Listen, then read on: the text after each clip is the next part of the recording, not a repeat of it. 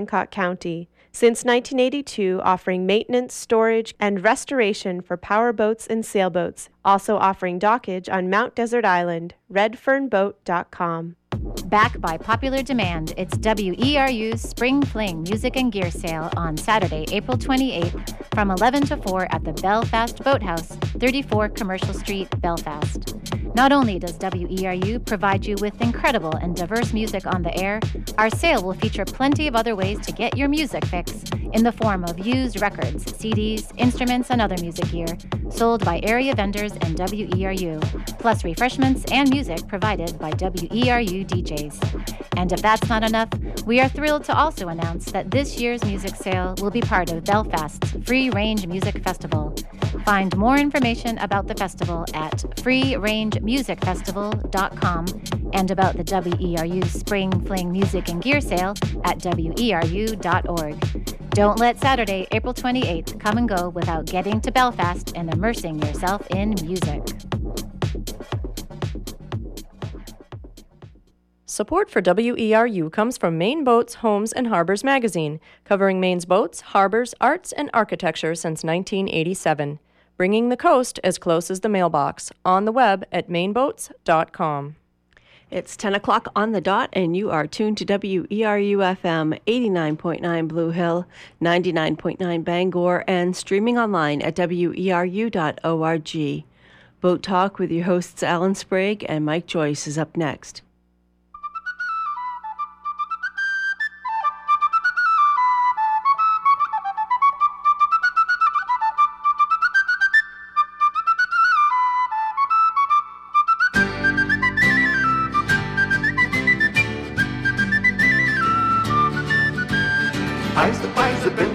And I shall buy them sails, sir. I shall buy the catch of fish and take some home to lie, sir.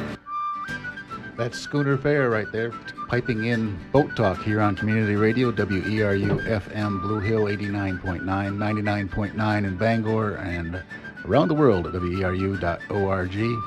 Boat Talk is a call-in radio show for people contemplating things naval with your rusty anchors Mike Joyce and Alan Sprague, here for an hour of boating questions, boating discussions, and hopefully maybe a discussion with you too. And we have with us a special guest today. This is the very first time the Boat Talk has gone on air with a pilot. Usually we don't know where we're going, we don't know where we're going to end up. We have an actual pilot on board today. David Galinas is here. He's a Penobscot Bay pilot. And David may be the one who can answer a question that if you banish a boat, if you banish a dog from a boat, is that disembarking? Disembarking, I got that one. Pilots are very good at disembarking. You know, Alan and I do Boat Talk. We're taking up a tradition that was started by Joel White and Maynard Bray a long time ago here on WERU, the community radio. Yes, gone to the dog since then, hasn't it? Well, but that would be my point. Nowadays, we have baby talk as well. There's dog talk. I've been teasing the dog talk people. They owe us a little tribute, you know what I'm saying, as the head. You know, we've been here longer than those other people, okay? We want a little respect. We want a little kickback. Have you heard the newest one? Oh. Cat Chat. Cat Chat. Oh, Cat no. Chat has now come to WERU. It's going to be on some Monday or another, and yeah, we'd say the place is going to the dogs, but again, Cat Chat. Cat Chat, yeah. There's some sort of a clause in that, I'm sure. Oh, please. He's the punny one, Alan Sprague. I have to make a correction from last month first before we get on with going forward today. Last month, during our discussion, I mentioned that there was a midwater trawl, a huge one out there that was 13 747s wide, I believe I described it, able to take 13 747s in. I've seen the video that comes from. It's an interesting video, and I recommend it. It's called End of the Line. It's a National Geographic documentary. You get it through your library system, End of the Line. But anyway, in that video, it shows what I described as 13 737s. It is actually 13, but the if you visualize the mouth of the net, it's sort of oval shape, and so you can get a row of 5 47s, then another row of 5 on top of that, and then a row of 3 on top of that. So it's not 13 747s wide, as I said. It actually just takes in 13 in a different configuration, but it's still huge. The point remains, it's a big friggin' net. Yes. So anyway, I sit corrected, even though it is a drag. I've been bragging up a book called Ocean Soul, and it is by a National Geographic photographer named Brian Scarry, and it is just stunning in the pictures that he has in there and also the text. One project that he took on was to photograph dragging from underwater. Now, to photograph a whale or a seal, you have to spend a long time underwater to just be one with the habitat and fit into the background and get people comfortable with you. Think about taking pictures of a dragger. You have to be down there near where the net is dragging. They can't see you from up top. Chances is that big net come by and might want to drag you up too. Not an easy proposition to photograph. There's some stunning photographs of nets dragging across the bottom. In the text, he made a good point. He says, imagine we wanted to catch a deer, okay, and we went out in the woods with bulldozers that were separated by a large chain drag, and we started at one end of the wood and we went to the other, and we dragged this chain drag through the woods, destroying all the trees, everything you get, everything in the way, and it caught all the. It caught the deer. It might catch a bear. It might catch Bambi, chipmunk, squirrels, birds, and tear up the habitat at the same time. Would we allow that? Of course not. But that's what a dragger does underwater, where it can't be seen. The bottom drags, yes. Yeah, and again, kind of hard on the bottom, let alone the fish that they catch. So, Ocean Soul, Brian Scarry, a very highly recommended book. Found it at the library just recently. Anyway, we're doing Boat Talk this morning. We have Dave Jelinas, and he's one of the Penobscot Bay pilots, and we're going to talk to him about stuff that's coming and going in Penobscot Bay, the Port of Searsport, and so on. We've got a couple other little notes that we want to start with. I was hoping Giffy Full was in here this morning, but he hasn't been along yet. Found a book in here with Giffy Full in it, and it's called Marblehead's First Harbor. And Giffy's part is so small, I think I could read it really quickly. And this guy, Hugh Bishop, he's a local Marblehead fisherman. And they went into financial services and realized he really wanted to be a fisherman. It's a nice little book, great fishing stories in here. Marblehead's First Harbor. Hugh Bishop and Brenda Boomer wrote this. Says in here, Hugh was looking for a new boat. Giffy Full was the foremost marine surveyor on the east coast of the United States at this time. He was somewhat older than I and a good friend, and he had grown up in my neighborhood. He still lived in Marblehead, and I sought him out for advice. He said in that special high-pitched voice of his, go see Walter McInnes. He's the best powerboat designer on the coast. And again, sorry, Giffy's special high-pitched voice is not here this morning. He is a bit of a character, and it's not that he used to be the most experienced surveyor on the coast. I would say that's not a contest for our friend Giffy Full. Sorry he's not here this morning. Speaking of, how to build boats, how about the boat school down in Eastport? It is now owned by the Friends of the Boat School, and they're looking hard for students. We've been on this for a long time, and we highly recommend the boat trades just in general. It's not just a job. It can be an adventure. And for more information about the upcoming year at the boat school here and maybe getting someone you know in as a student, give them a call, 850-0990. FOBS, Friends of the Boat School, FOBS at myfairpoint.net or at theboatschool.net. Get a hold of those folks. We'll plow through a couple things really quickly here. I thought this was really, really cool. Have you seen the Elver nets on the sides of lots of coastal rivers right now? And they're up and down all over the place. The price of little glass eels right now is over $2,000 a pound and has been hovering in that area. And from the Ellsworth American, by some estimates, fishermen pulled close to $500,000 worth of elvers out of the Union River alone on opening day. Wow. $500,000 in one night. Have you ever eaten one of those? No, and they fried some up on the Channel 7 News just a little while ago. And the little glass eels are, an inch and a half, 2 inches long, kind of skinny. And that's not really what people eat, though. These eels are bought and shipped over to the Far East to grow. And they grow them out to full size, and then they chop them up and make sushi and dinner out of them. They go into fish ponds, and they take our eels, which are going up our rivers and into our ponds and stuff, and they freshwater farm them over in the Far East, aquaculture. And at $2,000 a pound or so, this is a cash fishery. Think about that. There is now a lot of there's a lot of competition for the buyers as well. There are local buyers that have always been here, and now there's a lot of Koreans who have come in apparently to supply is low and in the Far East, and supply is good here. We don't catch all the eels. There's days and times that you're not allowed to catch them. That's not a barrier across the streams there. You have to allow some still in. But it has also spurred a great gold rush in that little fishery. It's not a fishery you need a lot of capital to get into. You need a net or a net that is set up on the side of the stream, or a hand net as well. You can do it with a hand net. A pair of rubber boots and a hand net. You don't have to buy a big boat. You don't have to get a license that is all that difficult to get. They're limited.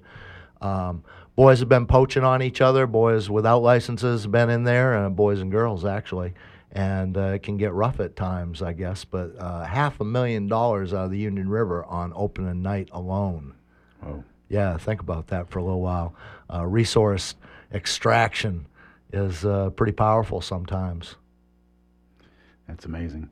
Well, why can't we just let some of those elvers, or do we let some of those elvers go up to the ponds or wherever they go here locally, and then let them mature and then sell them as a finished product for probably even a higher price? Oh, you're saying we could aquaculture and grow them out? Not even aquaculture. It would be natural, Wow. What an interesting idea. There is controversy right now. Our friend Joe Parada, who's a WERU volunteer as well, he wants to farm mussels and oysters in Morgan Bay over here in East Blue Hill. And the neighbors are deaf on that. And he is not going to put feed into the water, and his mussels and oysters don't poop out on the bottom like a salmon pen does. They actually filter the water and make it cleaner. And he will have floating sacks on the water there, and the neighbors don't want that at all. Not in my backyard. And as again, we'll be talking about what's coming in and out of Penobscot Bay this morning with the Penobscot Bay pilot sitting right here, Dave, and not in my backyard. So, tricky. Yeah. One more little note before we get to our real business here. The Come Boating people in Belfast, they went to Massachusetts to the 23rd annual Snow Row in Hull, Massachusetts back on March 10th, and they won a couple of races there. There were 108 boats with more than 350 people competing. Wow. Yeah. And they won. Well, that's pretty good. Yeah, we're in a gig race that's 3.7, 3 3/4 mile long course. It's March, okay? And, the time for that's like 34 minutes, 39 minutes for the women, and the men and the women both scored quite highly in their classes at the Snow Row down in Hull, Massachusetts. Come Boating, great way to get on the water, and they're located in Belfast. You want to check them out maybe at comeboating.org. Yep, they put on all kinds of events year-round, so if they mean it in their name, Come Boating. Yep, good old friends of ours, and we talk about them a lot. And the list of crew members here, I won't go through it, but there's a lot of usual suspects in there, people whose names you would recognize. And while we're rambling on, there's one other historical note here from the Ellsworth American that I thought was pretty good. Have you ever been to Lemoyne State Park? Yeah. Down at the end of the road in Lemoyne there. Yeah. If you go into the fish people there, not the DEP, the Marine Police there, they have an office right there. Okay. And in the office is an old photograph from the early 1900s of Lemoyne State Park. It will blow you away. It was the East Coast coaling station for the United States Navy at the time, back in the days of the Great White Fleet, and there were piers and derricks and conveyors, and you would not believe the setup they had there. Yeah. So, from the Ellsworth American here, word has been received that the U.S. Collier will arrive around April 15th to remove the coal from the station. It will also take away the steamer and some of the barges. This is accepted by people here as substantiating the reports published in the newspapers to the effect that this station will be abandoned from 1912. And how did that station get there in the first place? James G. Blaine, the man from Maine. He was a famous U.S. Senator, Secretary of State. He ran for president, lost to William Henry Harrison. He had a summer place. Cleveland. Yes, I think you're right. He had a summer place in Bar Harbor. That's why that coaling station was there for about 10, 15 years. It was all about James G. Blaine, and the United States Navy was never a big fan of the location. But that powerful senator from Maine, okay? Interesting. And we're talking... Politics never ends, does it? I guess the idea would be things are the same. We have a phone call, so let's go to that. Good morning. Welcome to Boat Talk.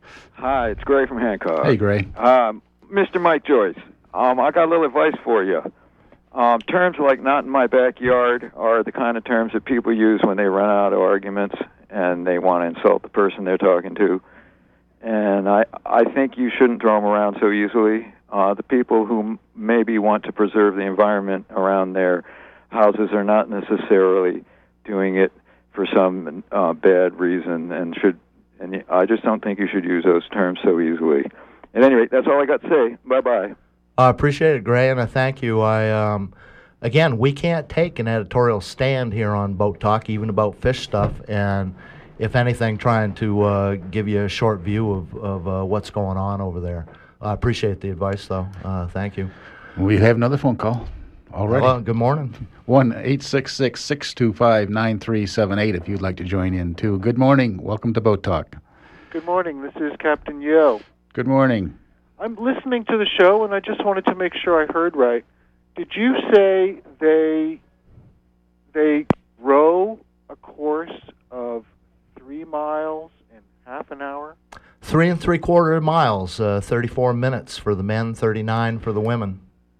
That's averaging about 6 knots. Yep. That's some serious oar work. Oh, it'll give you a stroke. Now, Havilah Hawkins once clocked me at 3 knots in my Peapod for, 50 yards. So 6 knots around a 3.5-mile course, that is really athletic. And frankly, I would love to see that. You can go down to Belfast and get into the gig and help them row it, yo. They take guest rowers, Bring your GPS and you can document it. That gig's a long, very narrow boat. It is. I've seen them. They're very extreme, and I'm still surprised to hear that they're that fast. But gee, why not? In the 18th century, the British government outlawed 8 oars on board gigs because an 8-oared gig could outrow the fastest and most weatherly British revenue cutters. So it was not permitted to have 8 oars in a gig, maximum 6 oars, and if they caught you with 8, well, the crown was the crown.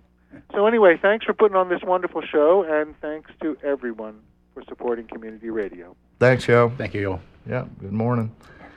Now, I guess we're all caught up on all the other business. We have another call. Great. 1-866-625-9378. Good morning. Welcome to Boat Talk. Good morning. My name's Daniel. Hello, Daniel. a question for your.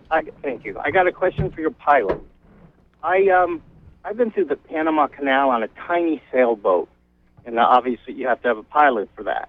And obviously it's also the same pilot that takes these huge boats through. And I guess the canal isn't so hard because if you mess up, you're just going to hit one of the walls. But how does a pilot handle a huge boat that he's never been on before? The turning radius, the momentum. How do you do all that with the captain standing next to you, who I imagine is just I would be terrified. So how do you do that? That's a great question, Daniel. And can I ask you, with that vessel going through the the Panama Canal there, would that be Plum Belly? No, her name was Sparrow. Okay. And, different Daniel. her name was Sparrow. She's 25 feet. Yeah, nice. Again, that is the question, and we are going to talk to Dave about that. Part of the fascinating thing to me is you board another vessel, Dave, Pilot Dave there. These people have got this vessel very competently across the ocean, but now they've come close to the shore. You've now boarded the vessel and say, okay, I've got it now, boys. You got to, I'm the expert now. When you board that vessel, you're in command of the vessel, aren't you? No, you're actually not in command. The captain of a vessel is always in command of the vessel. The pilot is responsible for the direction of the navigation of that vessel. Practically speaking, you're giving the commands. Yes, they're following your orders. Legally speaking, the captain is always still ultimately responsible. So, as Daniel suggested with his concern of the captains are concerned because they are overall responsible. So they have to work closely with the pilot to safely navigate the vessel up the bay. The reality of the situation is it's a very cordial, long-established professional relationship. So when we board a vessel, we do a master pilot exchange, we do a transfer conference, we take a look at the route, we talk about the weather, the docking, the transit that's in front of us. And then, practically speaking, we give the helm orders, we give the engine orders, we control the speed. If a captain sees a pilot doing something that he has a concern about, he's obligated to step in and at the very least, ask the pilot why that order was given. And if he's really concerned, he should countermand the order. But that doesn't really happen. I've only seen that happen once in 10 years deep sea. I saw that happen once. And the captain, again, he's standing right behind you. You're conning his ship. Right. Now when things are getting close to rocks and piers and again, lots of obstructions. So, right. It's all about liability. The captain is ultimately liable. The captain's ultimately responsible. Pilotage in Maine, as in most coastal U.S. states, is compulsory. So these captains have to take a U.S. licensed pilot, a state pilot in whatever state that they're traversing. But to get to Daniel's point, I think he was asking about how do you know you're on different types of ships. This is where the apprenticeship and the training comes in. You don't just, it's not like you go to Maine Maritime, you get a license, you get a pilot's endorsement, and then you're a pilot. It takes years and years and years to get to the position where you're in directing the navigation of a loaded tanker up and down Penobscot Bay or Casco Bay. So what happens is over that time, as you're making all of these trips, you're acquiring knowledge, you're acquiring local knowledge, you're getting the expertise of the pilots that were before you, and you basically just acquire a feel for these ships. I mean, practically speaking, most loaded 50,000-ton tankers are pretty similar in the way that they handle. Most light freighters are pretty typical in the way that they handle. They all tend to be single-screw vessels. Some may or may not have bow thrusters. Some may or may not have fancy Schilling or Becker rudders, but most of them have conventional spade rudders. So you just learn to appreciate the handling characteristics of those types of vessels. And just like anything else, the more that you do a job repetitively, the more that you acquire a feel for that type of vessel that you're handling. So it really comes down to just doing the job so many hundreds and hundreds of times over again that you literally acquire a feel for that ship. You can go on the same ship, same vessel, different conditions, fully loaded and light, empty after discharge, and the handling characteristics are completely different. But you learn to appreciate that over the course of many years doing the job time and time again. Initially under the tutelage of a senior pilot, and then on your own as you're doing your work. That's one of our great boat talk principles: experience. The only thing you can't fake, and it takes time. And you're talking about experience right there. Yeah. Well, I was down at the Maine Maritime Academy last night, actually at the Maine Maritime Student Life Achievement Banquet, and that was one of the pieces of advice that I had for the students who are at the academy is take advantage of the wonderful waterfront that's down there while you're spending your time at Maine Maritime, because those same principles that are going to affect you sailing a little Mercury or a Shield or docking a whaleboat on the Maine Maritime waterfront, the current, the pivot point, the rudder power, backing power, propeller effect, all of those principles are exactly the same on a 600-foot tanker as they are on a 32-foot whaleboat. It's just a question of scale. Yeah, and mass. All right, that's great. Thank you very much for your answer. That was pretty good. Daniel, hold on for just a second. You went through the Panama Canal with a pilot. What'd that cost you, and how much help was the pilot to you? Did you guys have a good time together? Let me think. It wasn't expensive. What was funny about it was that there must have been 8 people that came on board to measure different parts of this boat. 25 feet long. Yeah, you know, a separate person would come on to measure from the mast to the bowsprit. Someone else, you know, the width of the boat. It's like everyone had a special job. And then the other part was the pilot comes on. You have to hire 4 people to manage the lines. So altogether, there were 7 of us on this 25-foot boat. You got to give them lunch. So it was pretty fun. And you have to be able to get through it in one day. So we had to put it. We didn't have an engine. We had to rent a 25 horsepower engine and put a bracket on the boat. It was a fun day. Wow. Yeah. Where were you on your way to and from, Daniel? I was coming from New London, Connecticut, through the canal, around South America. So we went around Cape Horn, and then I was alone for a lot of the trip. And then I kind of bounced my way up the coast and through Bermuda and back home. Took almost a year. It was a great experience. Have we spoken before, Daniel? Yeah, we have. Yeah, and you wrote a book about it, didn't you? Yeah, My Old Man in the Sea. Yeah. I'm sorry we haven't got to talking to you yet, but not for lack of wanting to, just general disorganization, Daniel. No rush, it's fine. Yeah, My Old Man in the Sea, Daniel Hayes, right? Yep, that's it. Yeah, recommended as well. Good to talk to you this morning. All right, thank you. You too. All right, we are doing boat talk this morning. Mike Joyce, Alan Sprague. We got Dave Jelinas in. He's from the Penobscot Bay Pilots, and we want to talk to Dave about pilotage and what coming in and out of Penobscot Bay. At the beginning, basically, what's the job of the pilots? Again, the mandate that we have is to safely conduct commerce in and out of Maine's coastal waters.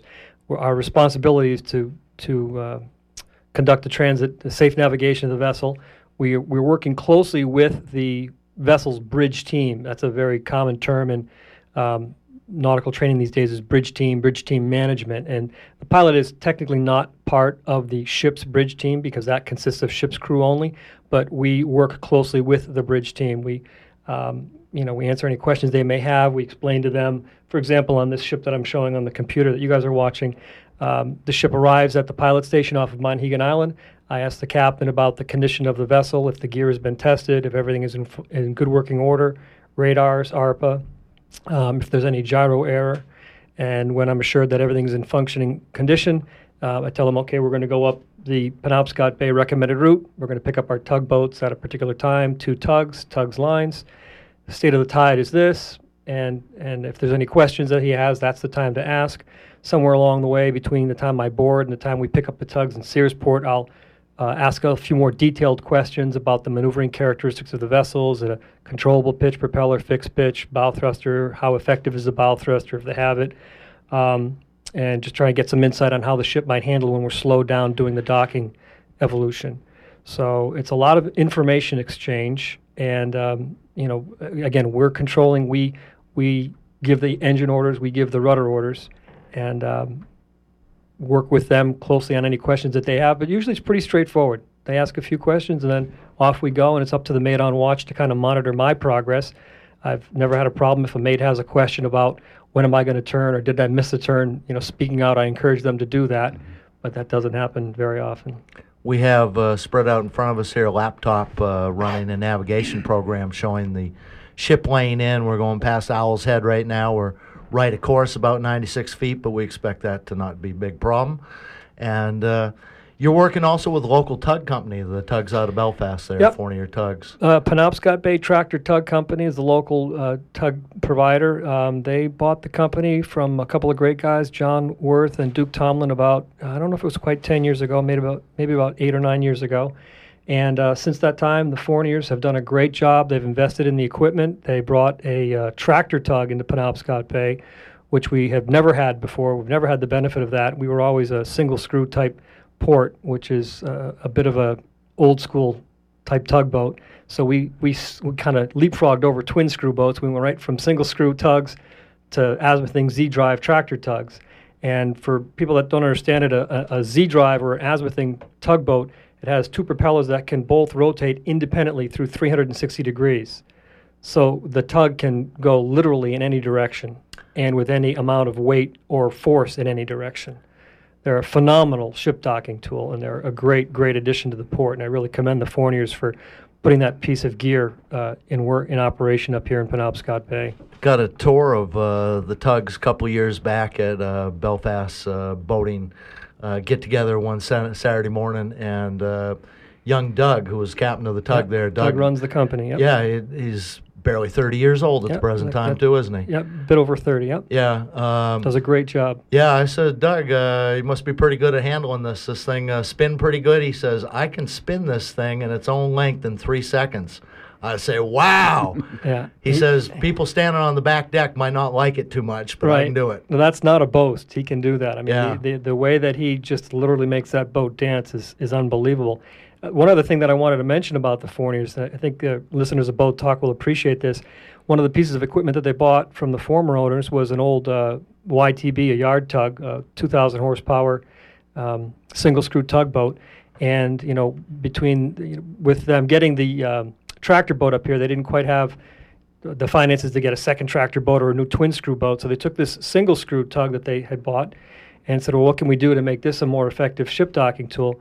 They actually shoehorned in, I don't know if it's a 600 or 800 horsepower, it's at least 600 horsepower, could be as much as 800 horsepower, stern thruster into that single screw tugboat. Wow. Whoa. So now we have a single screw tugboat in effect that can do, to a large degree, what a tractor boat will do, as long as when we're docking ships, we're down below about 1.2 knots, knot and a quarter or so or less. That boat can get out on a 90-degree angle and stay ready for a full back if we should need it, without putting any weight on the ship. It's a pretty neat piece of equipment, and the pilots really like that. Cool. How do you get out to the ship? Well, we have a couple of different pilot stations on Penobscot Bay. Of course, we do the cruise ships in Bar Harbor as well. On our western approach in and out of Penobscot Bay off the island of Monhegan, we have a long-standing tradition of using fishermen from the island. So we still have a couple of different fishermen who we have contract relationships with that put us on and off the ships. Every 24/7, all kinds of weather, fair or foul, they're out there running us around, putting us on and off ships. And up in Bar Harbor, it's the same way as well. We have a local fisherman who does all the pilot work. On the eastern approach to Penobscot Bay, off of Matinicus Island, we have our own 48-foot pilot boat that we keep in Rockland, the Penobscot Pilot.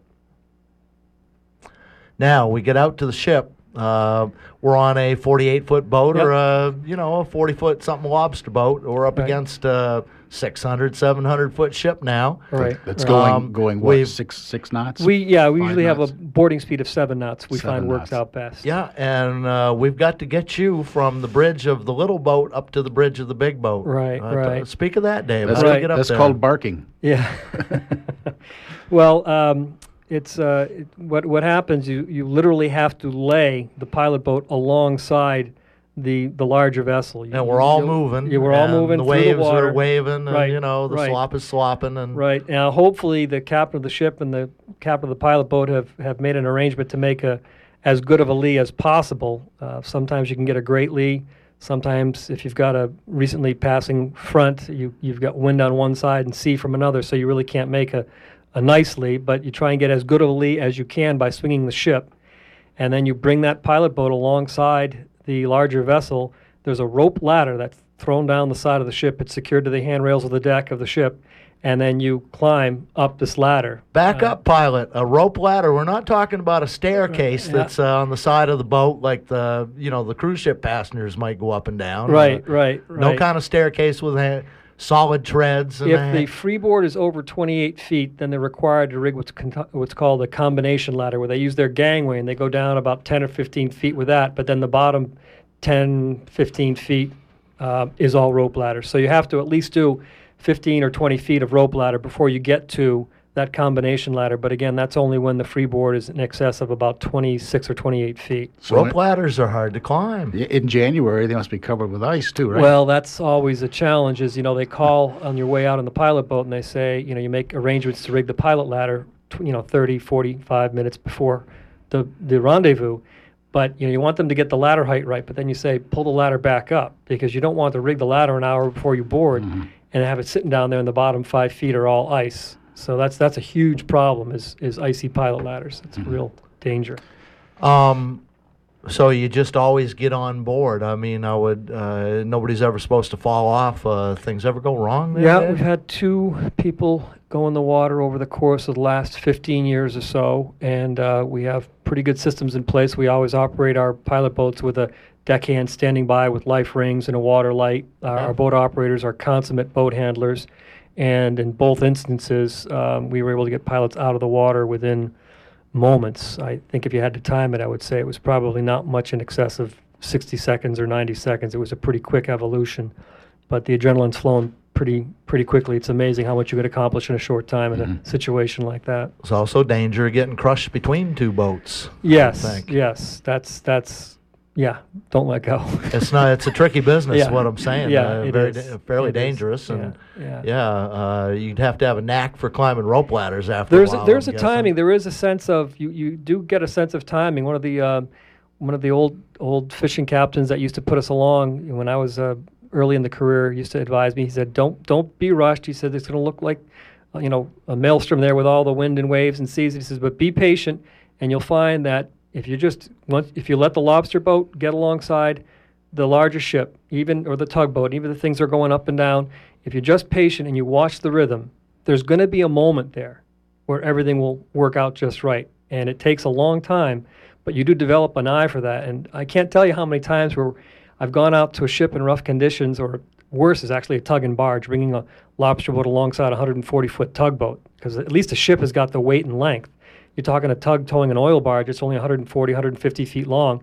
That's not a particularly big boat itself. So now you've got the little lobster boat going up and down and the little tugboat going up and down. Those are actually the toughest boarding jobs that we have, are the tugs and barges, not the ships. And some days you'll think that it's just going to be, it's like, man, this is really going to be ugly. There's just nothing good is going to come of this. And I've had boardings where even in 6-8 foot seas, the pilot boat comes alongside, they get right next to that tugboat, they slow down, they match the speed, everybody's going up and down, and then you get that one moment when everything's right there lined up, and you step across, no water, no splash, no touching of the boats. It's like, as they say, nothing but net. And you just scratch your head wondering, how did that happen under these conditions? Just moving on a boat in general, you always got to wait for the roll. Yeah. I mean, that's a mistake people make. They're just going to take off and do whatever they do anyway. But no, you've got to go with the motion of the boat. Yeah. We have another phone call, so let's go to that. Good morning. Welcome to Boat Talk. Hey, good morning. I'm just curious when the pilot talks about an old captain giving him that advice to wait, would that be Captain Stanley out of Monhegan? That would be Sherm Stanley Sr. out of Monhegan Island. That's correct. Yeah, and his son is doing it now, right? That is correct. Yeah. There's an artist on Monhegan, well, he's deceased now, but his name was Lee Court. Okay. And he did a great painting of the pilot climbing up that ladder beside a big tanker. It was really nice painting. Now, is that on display anywhere? I've never seen that. Don't know. It might be up in the museum. And what was the artist's name? Lee Court. Lee Court. I'll have to look that. I'm not aware of that, but I'd love to see that. Yeah. It was really climbing up that rope ladder. Yeah. Pretty tough. Well, that's a great job. Thanks for doing it. Thanks for adding the art. Where are you calling from this morning? Rockland. All right. Good morning. Thank you. Yeah, that was Captain Stanley on the Fowler. One of the best pilot boats we ever had. Double plank mahogany boat built up in Rockport, I believe. Outstanding boat. The Fowler Rope. Dave, let's so much stuff to talk to you about being a pilot here. Let's back up and ask you what we call the boat talk question. What happened to you as a young child made you all silly about boats and stuff, you know? I was really, really fortunate growing up. I had some grandparents who had a summer place down on Niantic Bay, Long Island Sound, shoreline of Connecticut there, and I just grew up around the water.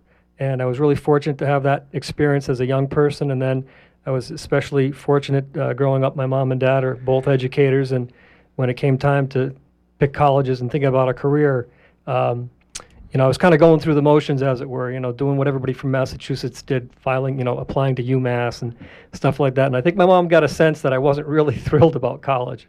Knowing what it cost, she explained to me, you really should be excited about doing this college thing. You should really be looking forward to this. What do you really want to do? And I said, geez, I really like boats. I really like boats. I'd like to work on boats.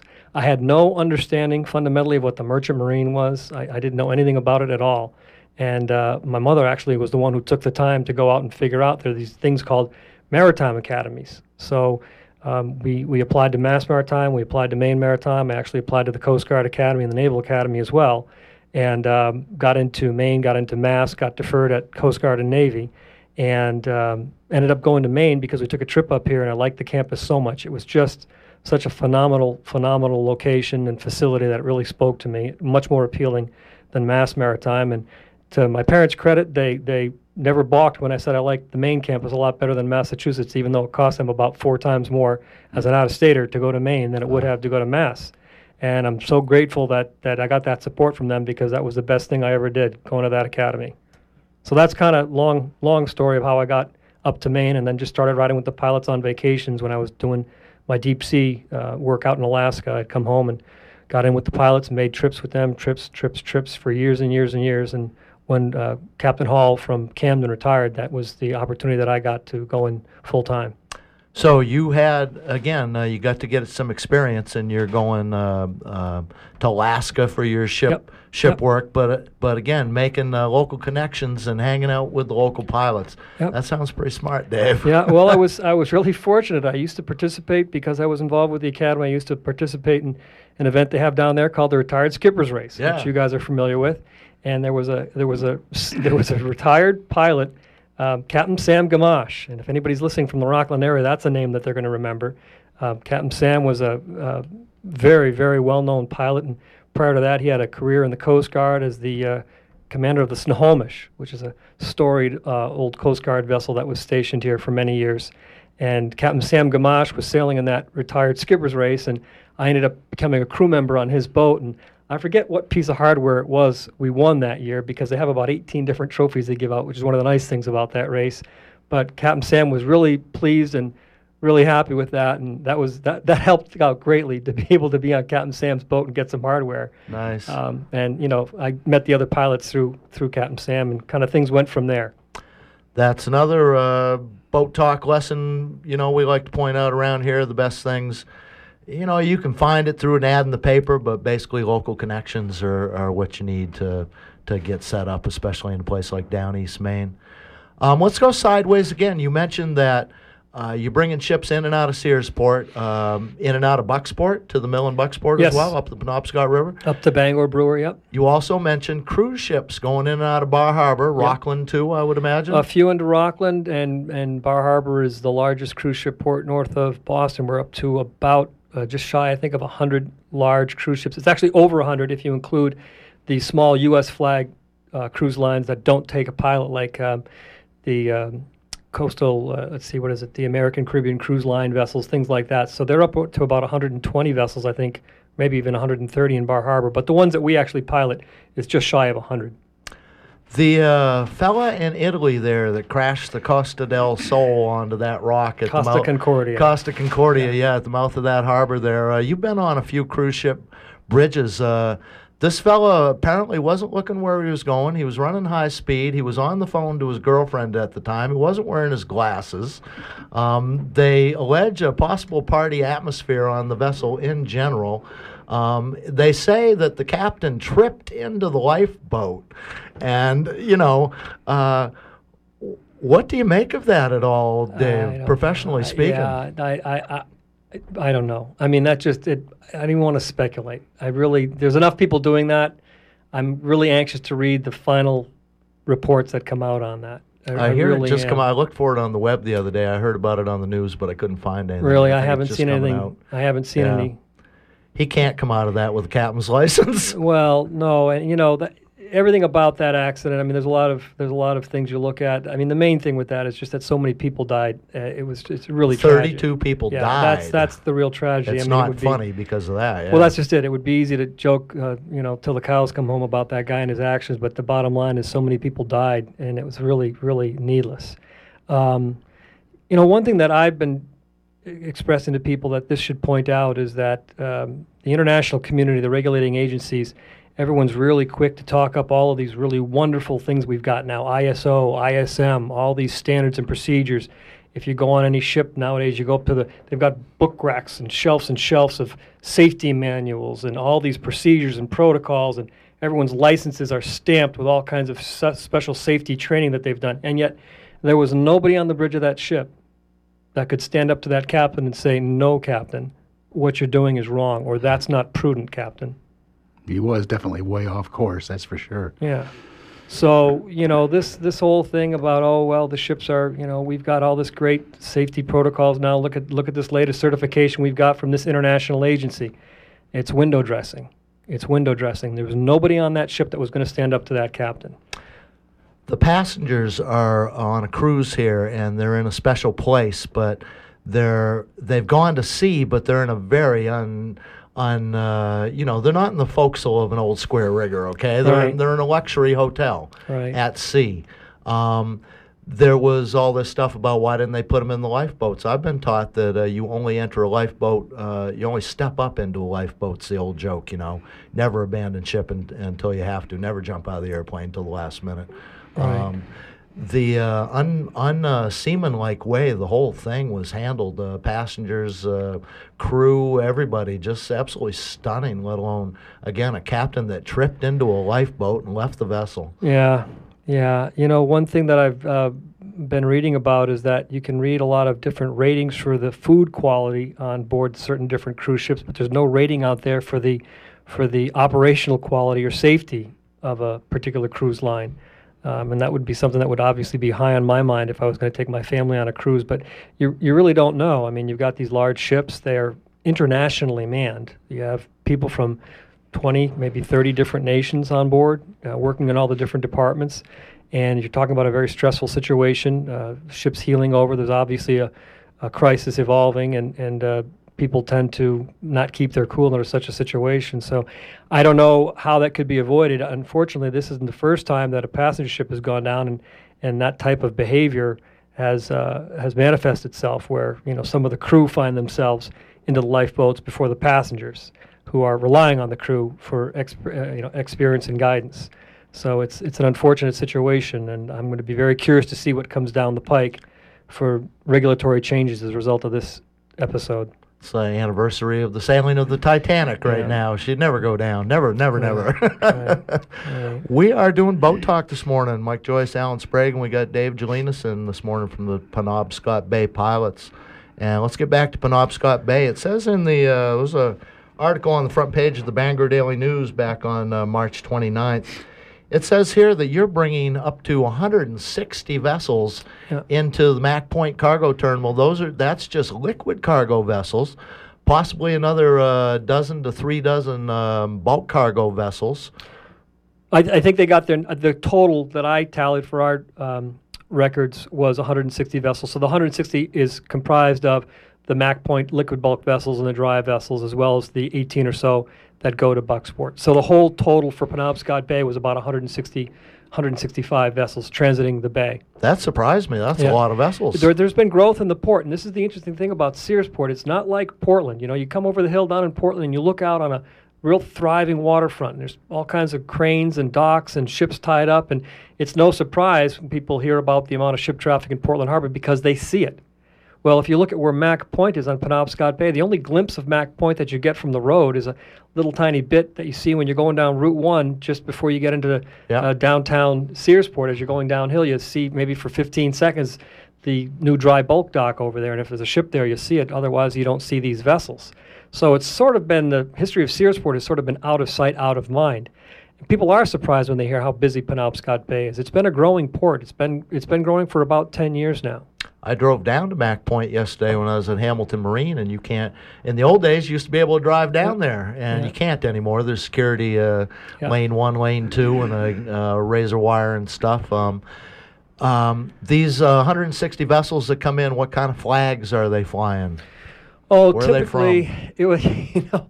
Where they're from, what flags they're flying, and who's operating them have absolutely no correlation. I mean, a lot of the ships are Marshall Islands or different flags of convenience, as it were, wherever it's easiest Liberia, for. yes. Yeah, Tax Monrovia, tax issues. Yeah, there's a lot of reasons for that, and so that's where the ship is registered. And then where the crew is from is a completely different thing. You may have a crew that's the unlicensed staff might be from the Philippines, and the officers might be from Ukraine.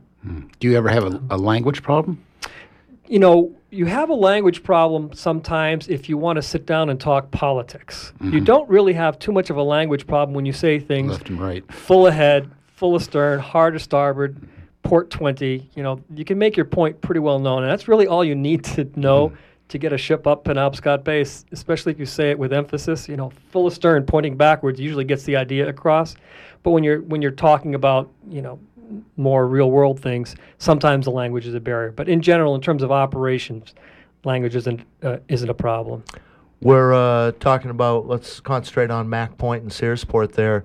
Searsport, famous for having lots of ship captains in the old days. Searsport's never been that much. It's not really a harbor.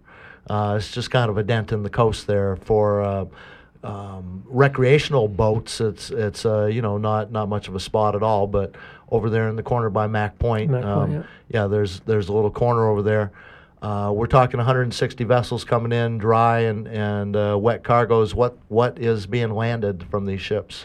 The liquid bulk cargo tends to be, as you would imagine, a lot of gasolines. Heating oil is a big commodity, diesel oil. I don't know if we're doing any jet down in Searsport. We might be doing a little jet. Most of the jet goes to Bucksport. And we're even doing asphalt down in Searsport. A lot of the asphalt for this part of the state, actually most of it, comes in through the port of Searsport. Next door to the liquid bulk dock, at the dry bulk dock, we're getting things like primarily road salt. All the salt for the northern half of the state comes in through the port of Searsport. We're getting some pet coke, which is used as a fuel down at Dragon Cement.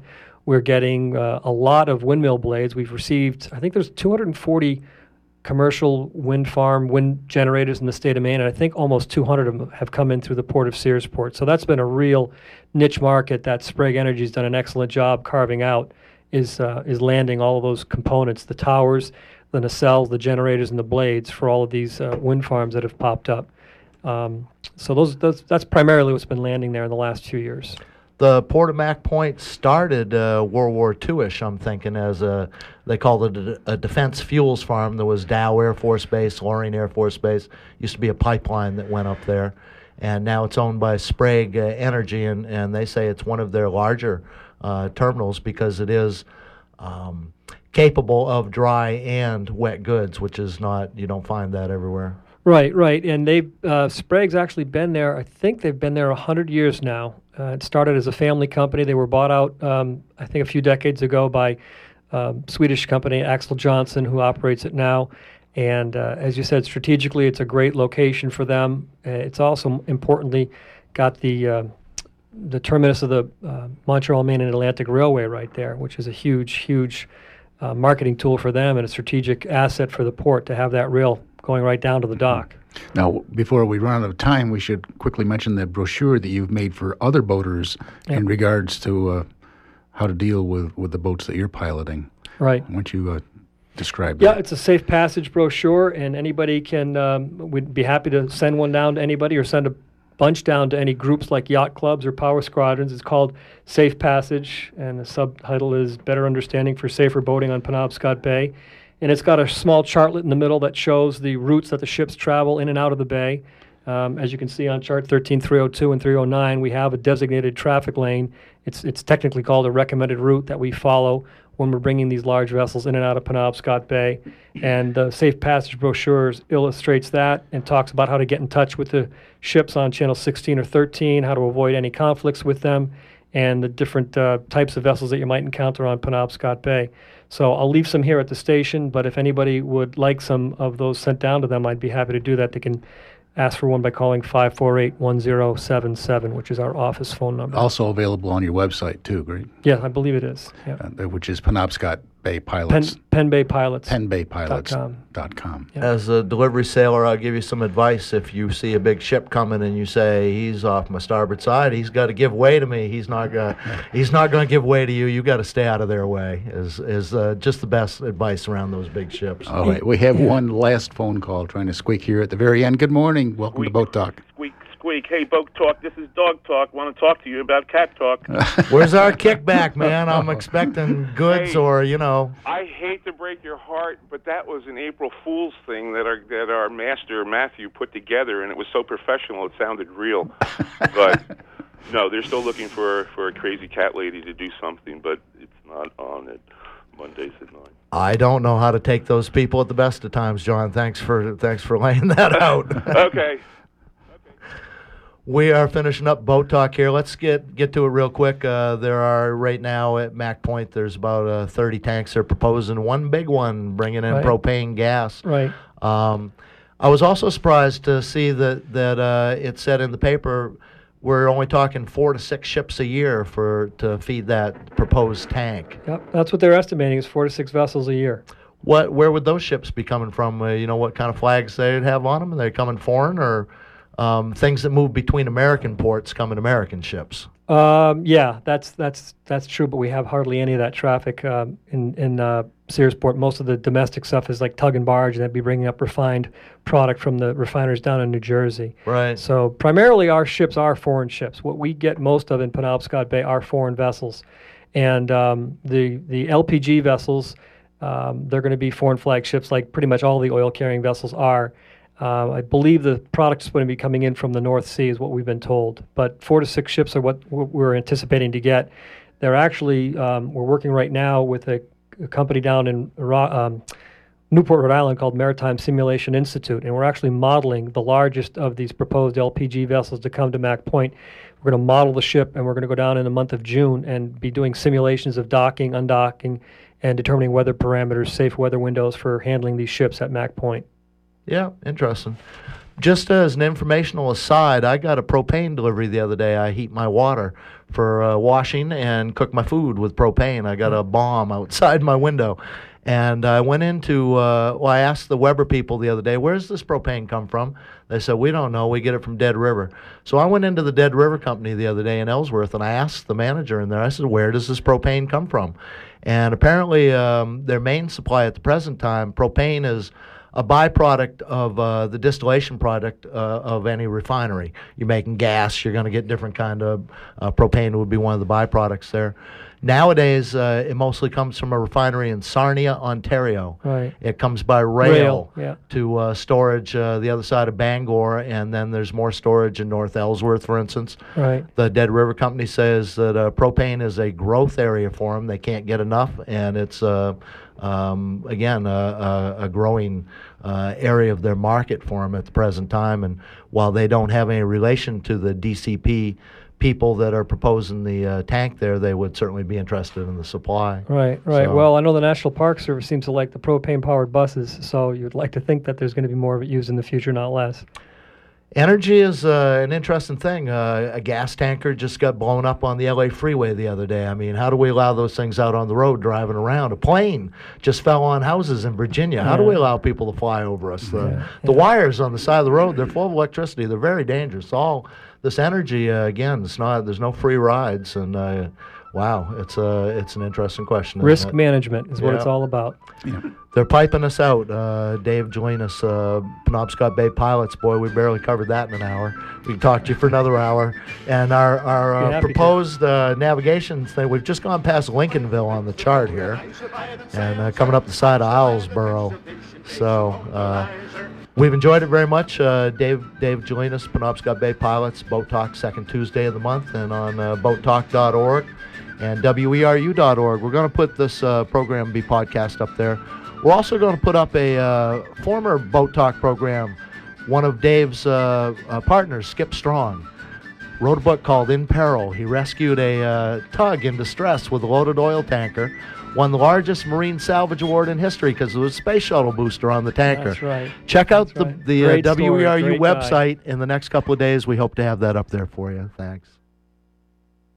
WERU needs $125,000 to replace our old and broken radio transmitter, and we only have $20,000 to go to reach our goal. Please help to keep the station on the air